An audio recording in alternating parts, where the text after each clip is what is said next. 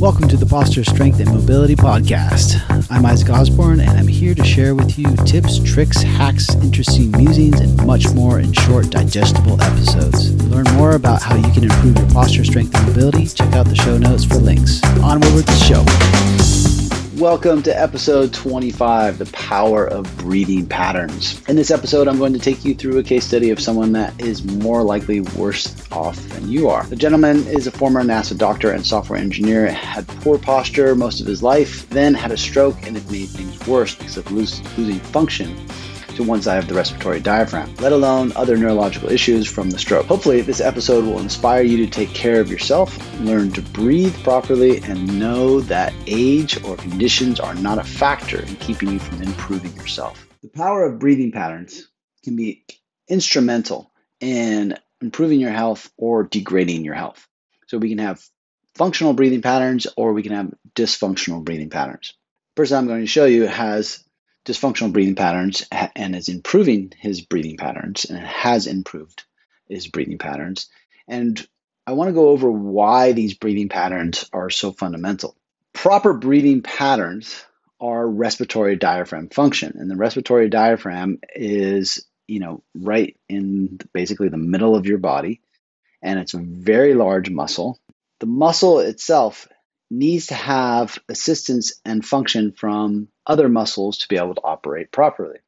It needs to have function of muscles, the little tiny muscles along the spine.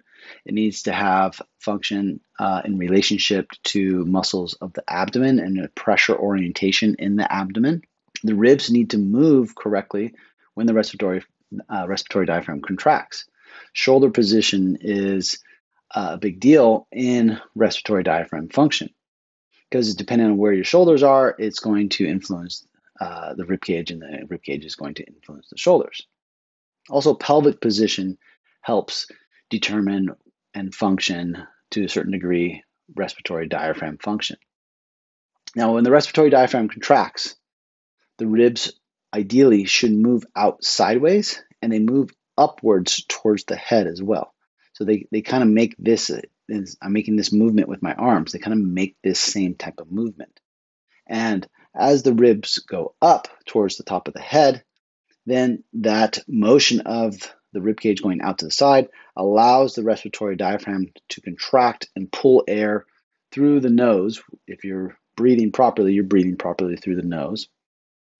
And you can exhale through the mouth, but inhale, exhale through the nose.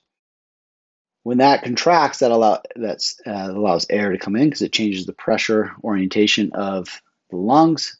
Atmospheric pressure fills that in.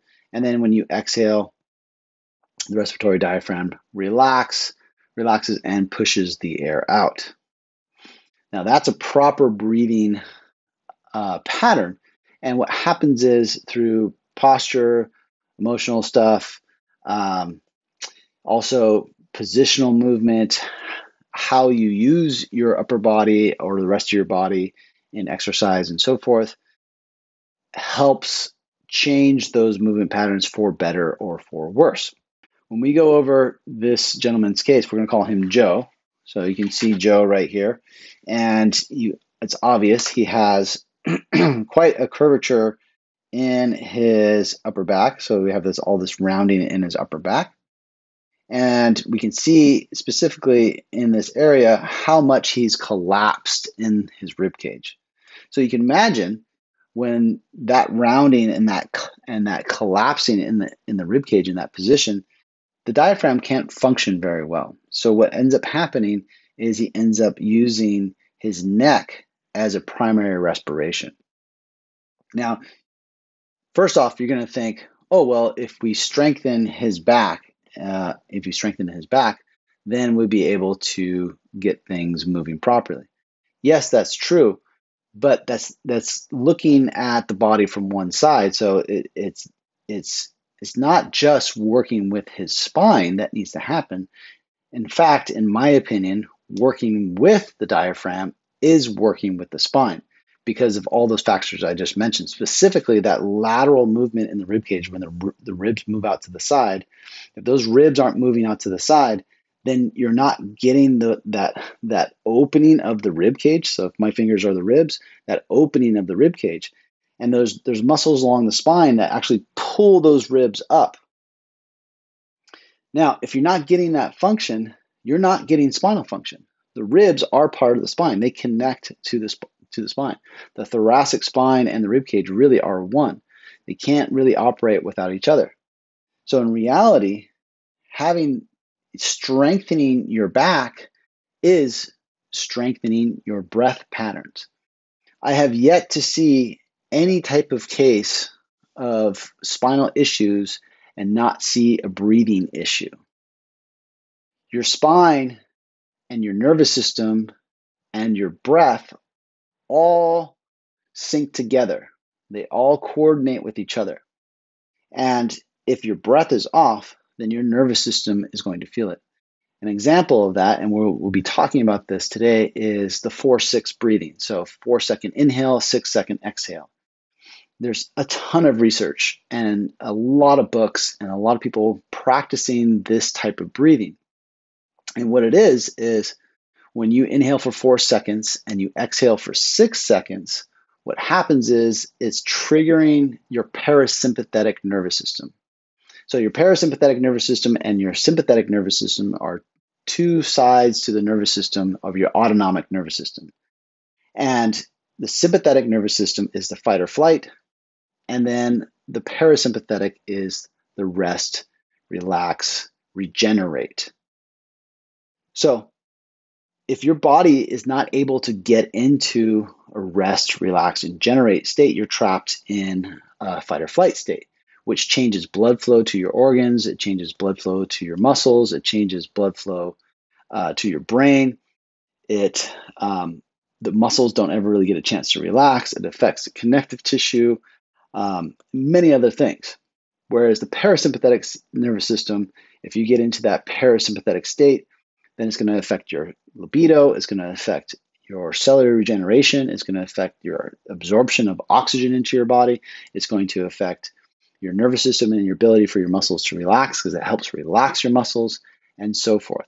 So being able to change that state of being, of switching your body into a sympathetic state or a parasympathetic state is what I'm talking about with the 4-6 breathing.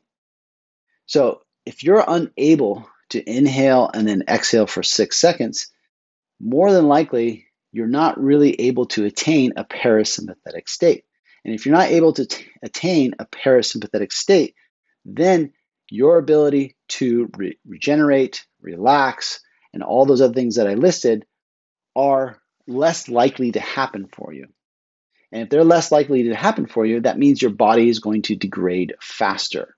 Your body is going to break down faster because it doesn't have a chance to regenerate. This is incredibly important, obviously, for many, many reasons. So now when we look back at this gentleman and we go, okay, that breathing has everything to do with this posture and this positioning. The spine has to coordinate with the respiratory movement. Your heart rate has to coordinate with the respiratory movement. When you exhale, your heart rate slows down. When you inhale, it increases. This is a natural state of your body. So think about that for a second when we're here. And if we think about the nerve innervations, or we even think about blood flow to this gentleman's brain, in this area right here, the compression of those muscles constantly being in this position affects arterial flow to the brain and from the brain. It potentially could even affect how cerebral spinal fluid is getting in and out of his brain and down the rest of his spinal cord. So all these things are very, very possible when we look at breath. And he's using secondary respiration muscles, which triggers sympathetic states, which triggers different blood flow, and also the inability to relax properly. Okay, so what I'm going to show you now is when we did some breath work, and I also did body work, so I did some release and stuff like that with body work. What happens, and this is June 3rd. I think this is 3 years ago. So here's the before. This is in 1 hour. We have that difference in 1 hour. So what is great is that he has a lot of potential to be able to shift and change. So when I saw this, I thought, okay, there's a lot of potential. That means having this ability to go from there to there. So before, after, and by the way, those little squares in the background that you see in the background, those are 2 inches. So that's almost a little bit over 2.5 inches that he gained in height in just 1 hour. Now, is he going to retain this? No, you don't get that much of a difference and then it's permanently a shift. You have to work for it. Okay, and that's what you see here. So we have from June 3rd to March, and this is the next year, going into the next year, and then we have him going from June to March, and then he has basically gained almost 4 inches in height. It was straightening out his spine. This is no body work. This is the very first time I saw him. Didn't do any work whatsoever. I was just doing an assessment, and this is March, however many months later that is. I'm not going to count that in my head right now. So that amount of change in that period of time. And it was the main thing that I gave him is the breathing work that I'm going to show you today. Let's compare these photos side by side. First thing I want you to take a look at is the length of his neck. See how crunched his neck is here in the before photo on the left, and then on the photo on the right is the after photo. And this, by the way, is in between those 2 dates of June 3rd and March 9th. And this is before, the one on the left is before I started working with him. Our first assessment session. This is a follow-up without any manipulation whatsoever. Very beginning of the session where I'm taking a photo and he's showing me how his basically relaxed natural state posture is. Now, 2 things to note, right? Is the neck, the front of the neck, how much tension there is on the front of the neck, less tension on the front of the neck there. Then we have in the respiratory diaphragm, there's more space in the respiratory diaphragm area. More space in the respiratory diaphragm area gives us more function of the respiratory diaphragm and more function of the spine. We don't have, yes, there's still a decent amount of rounding in his back. However, we don't have as much rounding as we do from before. In these videos I'm about to show you, posture is important. The static posture position is an important position to look at. Also, it's very, very, in fact, sometimes even more important to look at movement and function while in movement. So what I want to show you is how he was breathing. This is the very first time I videotaped. This is the very first time that I recorded video of him breathing and what his rib cage motion looked like. Okay, so this is his regular diaphragmatic breath that we're going to look at here. All right, so there's the inhale. What I want you to look at is how this area here is expanding. So let's move it back. Okay, so watch that movement all along here and expanding. How is it expanding? Not much movement. Like his belly's moving. That's great, right? There's not much movement going on in that lateral movement and watching his rib cage fully extend while he breathes. So that's the thing, is that's what you want, is you want the diaphragm to contract, the belly to rise, and the rib cage to open and extend while that's happening. All right, let's watch the other video. The other video is going to show how much movement in his rib cage that he's getting now. There's the exhale. Now watch the inhale. Watch for that lateral movement in the rib cage when he goes into the inhale. There's the inhale and the belly rises. He's getting much more motion into his rib cage as he inhales. There's the exhale. You can see the whole rib cage move. Now on the inhale, then he gets on the inhale, that opening, that widening of the rib cage to get that respiratory diaphragm function. And specifically that area of the solar plexus, that's one of the major areas that I'm having him focus on, because the more he gets the belly to rise in that area, the more respiratory diaphragm function he's going to get. Now, if you remember in the beginning of the podcast, I said something about how he had a stroke and that affected his respiratory diaphragm. So what I want to point out here is something that's very important about the respiratory diaphragm.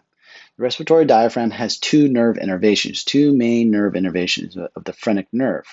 This is the phrenic nerve here. As I follow the arrow down, it goes and connects to this side of the respiratory diaphragm. And then on the other side of the neck is the other side of the phrenic nerve that goes into the respiratory diaphragm. And so what this means is that the respiratory diaphragm actually has the ability to contract one side at a time. And why this is important is exactly this reason for this individual, Joe here, is that when he takes a breath, even though he's had a stroke on one side of his brain, he still has access to the other side of his respiratory diaphragm. So you can have one side of the respiratory diaphragm paralyzed and you can still breathe because of the two different nerve innervations. Now you can actually learn how to control both sides, one side at a time of the respiratory diaphragm. I haven't completely mastered this myself. It's actually pretty tough. However, you can restore more function and movement to the respiratory diaphragm if you involve all these other muscles that I'm talking about along the spine, these specific muscles that are on the ribs in the spine that help with that lateral movement. So if you can help with that lateral movement in breathing, then you're going to have less breathing in the secondary respirators of the neck, and then you're going to get higher volume of opening in the respiratory diaphragm, and then that allows that side that is maybe paralyzed or partially paralyzed to actually contract along with the side that isn't. Then you get a larger volume of air in, and we know how important air is. What's cool about this little video that I made with one of my anatomy apps is that what you're going to see here is it actually has the heart beating. So you see the phrenic nerve there is going around the heart, and it's actually moving with the heart as you breathe. So you can imagine that nerve is not static. It's one of the great things about the body is that when we look at photos and we look at anatomy pictures and so forth, we constantly think that there's this kind of static image in our head. But look at that. That nerve it's moving. It has to move with that tissue. It has to move with the respiratory diaphragm. It has to move with the rib cage position. It has to move with the neck position. So nerves move along with bones and joints and muscles. It can get trapped in between muscles and get trapped in between bones, depending on the position of your body. So your body position, your posture is super important for how your nerve health, your arterial health, your respiration. There's so many, I can just name so many different things on and on and on how important it is to have movement and fluidity throughout your body.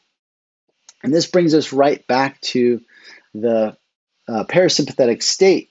Parasympathetic state brings us back to that fluid state. Our body needs to be in a fluid state to be able to function properly. You are 60, 70% water, more 70% depending on your hydration. And if you're dehydrated, tissue binds up, it gets brittle, and so many bad things can happen. I'm going to show you why diaphragmatic breathing on your back is the best place to start. I'm going to give you the reasons why, and then I'm going to show you how to do it so that you can start learning this on your own. It's very simple in concept, but it would be great if you partnered up with somebody, watch this video again with somebody, and then go ahead and try to troubleshoot these areas. Now, if you don't have somebody, you can always join my membership program where I can give you feedback on things. You can send me photos of your posture. You can send me videos, and I will help coach areas of your body that you're having trouble with that you may not be able to see, so that we can get you moving the best way you possibly can move. All right, let's check out why lying on your back when you're doing diaphragmatic breathing is the best place to start. It's not, you don't always have to do this position, but it's the best place to start and it's the most restorative. So first of all, you want your legs as close to a 90-degree angle position and your hips as close to a 90-degree angle position. So you can lie with your back on the floor, obviously, but with your legs up on a couch, an ottoman, or a chair or something like that, so that you can get this close to this 90-degree angle position.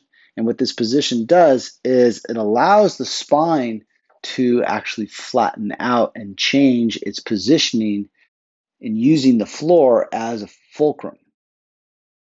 So when you use the floor in the sense that we're changing the direction of gravity and how we're not changing the direction of gravity, we're changing how gravity is transferring itself through your body. So for instance, when you're in this position, right, and we take that Joe for an example, in standing up, he's like this.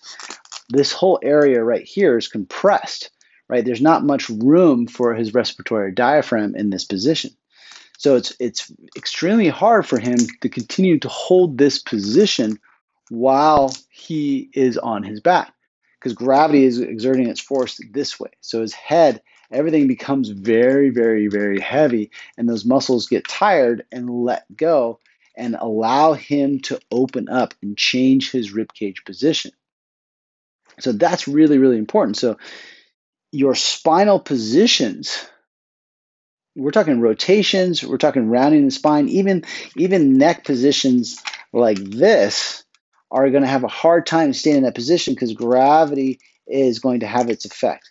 Now, for someone like Joe, for instance, we put some books or pillows behind his head, and that allows the neck to relax and lengthen. You can even see this ligamentation or this representation of ligamentation that I have behind his neck here. As I bring the head into this position, it lengthens that. So that's that ligamentation on the back of the neck that I talk about frequently is the nuchal ligament and the musculature on the back of the neck. That's having to basically drop towards the floor while you're in this position. So the next thing that's going to happen is all this stuff here is cartilage, and you might have interstitial fascia or perifascia, as Gil Headley calls it, that is restricted. So layers of tissue are going to be restricted, and those layers of tissue can hold, aside from muscle being contracted, those layers of tissue can be restricted, and this area here, this is called the costal arch, is going to be narrow. And that narrowing of the costal arch doesn't allow the respiratory diaphragm to contract properly. We want this narrowing to basically open up in this direction, because when it opens up in this direction, we get a proper contraction of the respiratory diaphragm. So what I want you to think about when you're lying on your back like this, the arm position is very important too. So when the arms are out to the side like this, you're going to have a greater release in this bone here, the clavicle. When the clavicle actually moves, or the shoulder actually moves towards the ear, I can't move this side of that. Well, actually, I can move it a little bit. When the clavicle moves towards the ear, then what happens is it starts opening up and leaving, creating space for these upper ribs to move. And these upper ribs, from what I've seen in my practice over the last 20 plus years, is that these can be some of the harder areas to change in the body. You don't get a huge amount of movement in these ribs, or at least I shouldn't say movement. You don't get a huge amount of people having awareness of how to move that area, and it can be tricky to teach. So allowing those shoulders to kind of shrug or slide on the floor towards the ears allows more space for these ribs to open up. But if the arm is going down in this position, the arm is going, or the shoulder blade is going down towards the pelvis, it's going to trap these ribs. And if it traps those ribs, then the expansion of these ribs is going to be really tough. So like I was saying earlier, the movement of these ribs, because you have fibrous cartilage here, and on the back you have joints. The ribs actually have synovial joints. So a synovial joint is like your knee, where it's fibrous here. And it's a good thing that they're fibrous, because that elasticity in that fibrous tissue is what helps your body exhale without you using much muscular action. Now, when the ribs open up, they should move towards the head, not towards the ceiling. You'll get a little movement of it kind of looks like this, where it goes up a little bit towards the ceiling and it moves towards the head when you have proper rib cage extension or opening of the ribs.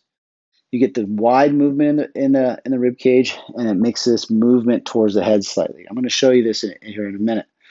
And that respiratory diaphragm, when the respiratory diaphragm contracts, it changes the pressure in the belly or the abdominal cavity, which is a hydrostatic cavity, meaning it's basically hydraulic, right? It's like a water balloon.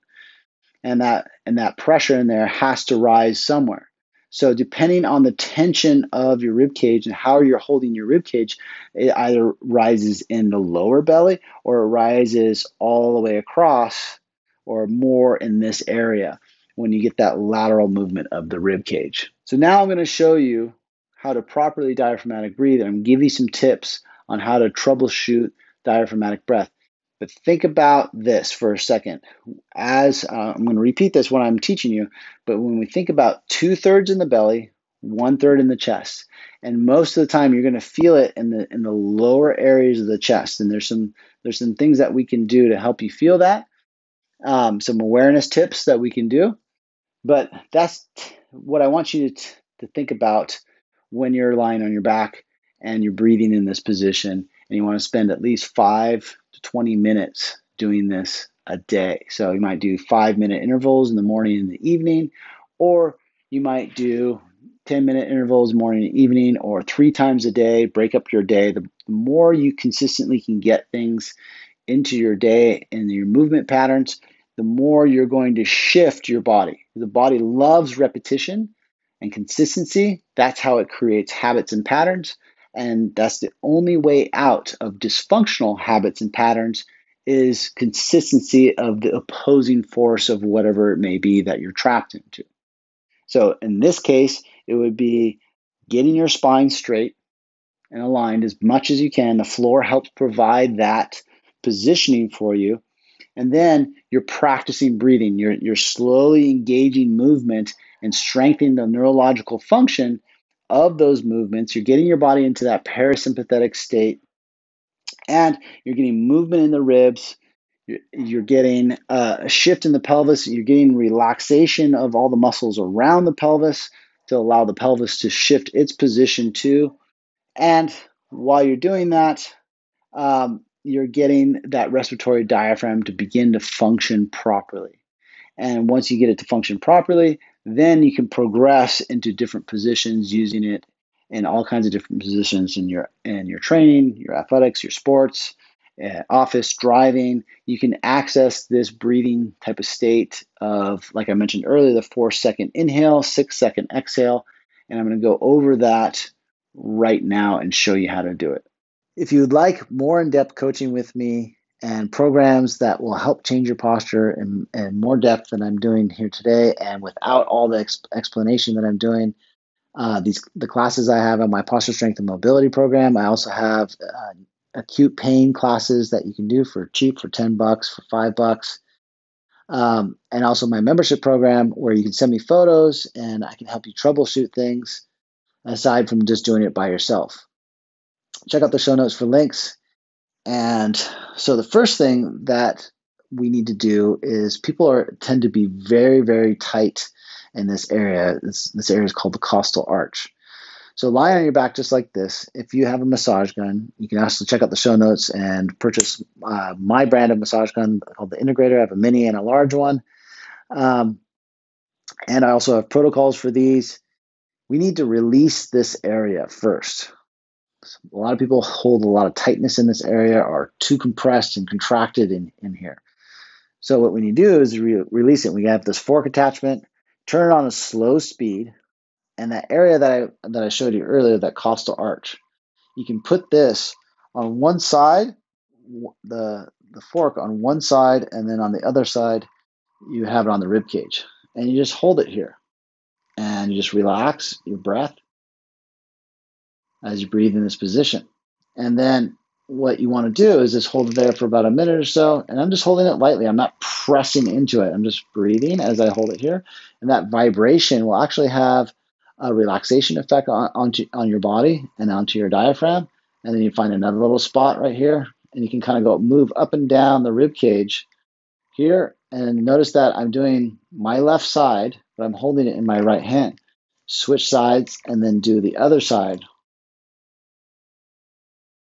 for a couple minutes as well. This will start to kind of like, maybe you could call it jump start your respiratory diaphragm, but it also helps relax all these muscles around it, specifically obliques, that most people are really, really contracted and tight in their obliques, and it's limiting their breathing function. So if you're doing a lot of core work, or what I term core flexion work, crunches, all those things, working your obliques really hard, contracting your core so that it comes in like this, then more than likely you need to release that. You're overworking your core and you're messing up your breathing patterns. So now a proper diaphragmatic breath looks like this, where you're going to have the 2/3 in the belly.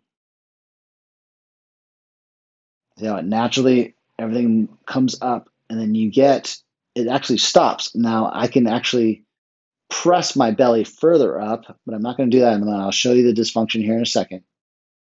So I do that 2/3 up, and then I do 1/3 in the chest. So I get that movement into the chest, and you notice that my belly, it kind of drops down just a little bit as I get that movement in the chest, but I'm getting that lateral movement. This lateral movement in the rib cage is super, super important. So when most people belly breathe, they do this. And pay attention to my left hand here and my right hand here. As the belly raises up, the chest goes down. And so what's happening, part of the movement of the belly going up is actually the pressure of the rib cage being pulled down that pushes pressure of that abdominal contents. Basically, think of a water balloon, right? If I squeeze the top of the water balloon, the belly is going to rise without even contraction of the respiratory diaphragm. I do this and the belly rises. Notice that there's creates more tension along in my neck as well. So if I inhale like that, then I'm getting 2/3 in the belly, 1/3 in the chest. So I'm getting that expansion. Now, after you get that expansion, most people push their air out. And there's a time and place for pushing your air out, mainly when you're doing cardio or you're completely out of your breath. You have to pump that air out rapidly to increase the oxygen intake to match that carbon dioxide intake or the carbon dioxide rise in your blood. So in this case, you don't want to do that. You want to be able to have a release of the rib cage in a way that doesn't create muscular tension. So for instance, if I inhale like this, get that movement there, then I go, look at the tension in my rib cage, look at the tension in my neck, and I'm contracting a lot of musculature, as opposed to this. And I just feel the expansion, and then I release. I slowly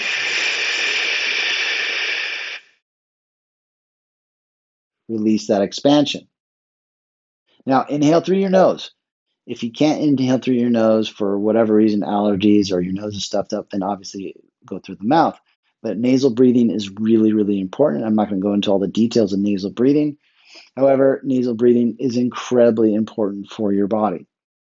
So you want to inhale through the nose and exhale through the nose as well. If you can't exhale through the nose, then go ahead and exhale through the mouth. Now, there is a breathing technique in yoga called Ujjayi breathing. And Ujjayi breathing is a constriction of your throat, and it helps you control volume in and out of airflow. Now, it's the way you do it is you actually kind of constrict your throat like you're trying to fog up glass, like that kind of movement. So when you're inhaling,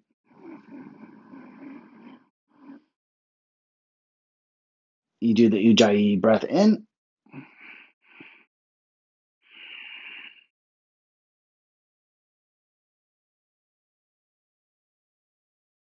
and you do the same thing out.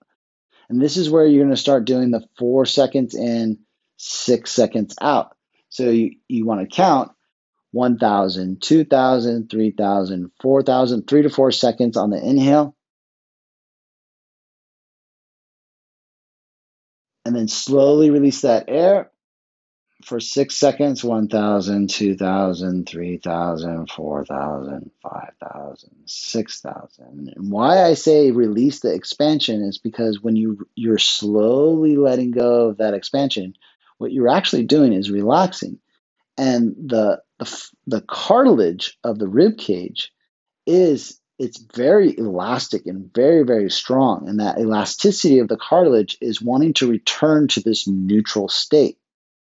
And with it wanting to return to this neutral state, you're actually using cartilage to exhale rather than your musculature. And it conserves a lot of energy, specifically muscular energy. It's incredibly efficient. The body is so miraculous in how efficient it is. So with using that cartilage to allow the exhale out, you're just exhaling till the air stops. Obviously, I can exhale a lot more, but it's much more relaxing to your nervous system to allow that cartilage to have that exhale movement of the rib cage going back towards the center. So you inhale, and then exhale.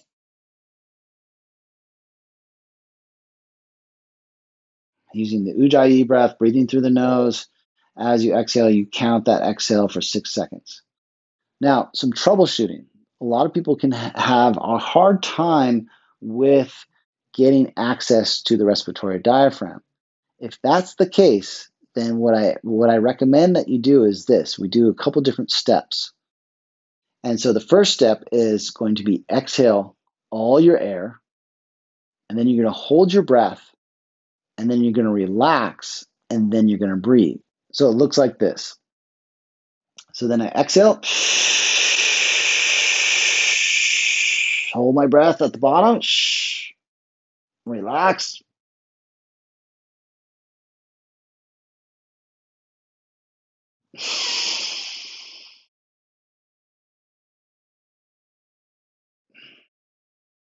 Automatically, as soon as you start to breathe, most people have the experience of feeling that respiratory diaphragm actually engage. Because when you relax the rib cage, then all of a sudden it actually opens. I'm sure you saw my rib cage just open up. Then it creates space for the respiratory diaphragm to contract. So you'll get a better contraction in the respiratory diaphragm, or you want to feel more contraction in the respiratory diaphragm. Exhale all of your air first, push it all out, then relax, and then breathe. And you'll get that rise in the belly, and then bring it up to your chest a little bit. Now remember, bring your arms out to the side, shoulders kind of shrug towards your ears so you open up those clavicles and create more space and movement for those upper ribs. You'll get a larger volume breath if you do that. All right, guys, I hope you enjoyed today's podcast. Don't forget to check out the show notes for links for my Posture Strength Mobility membership or other courses and classes on neck pain, back pain, shoulder pain, and so forth or on my website. And don't forget to ask me questions, and I will see you next time. Let me know what you think, and don't forget to subscribe. I'll see you next time. Thanks so much. Thank you for joining me for this episode. If you liked it, please subscribe and leave a positive review so others may find it and get help too. Check out the show notes for links on how to win a mini integrator massage gun, posture strength and mobility classes that focus on corrective exercises, or self-myofascial release protocols for neck pain, back pain, knee pain, plantar fasciitis, and much more with my massage gun, the Integrator. Until next time, keep exploring your body and stay curious.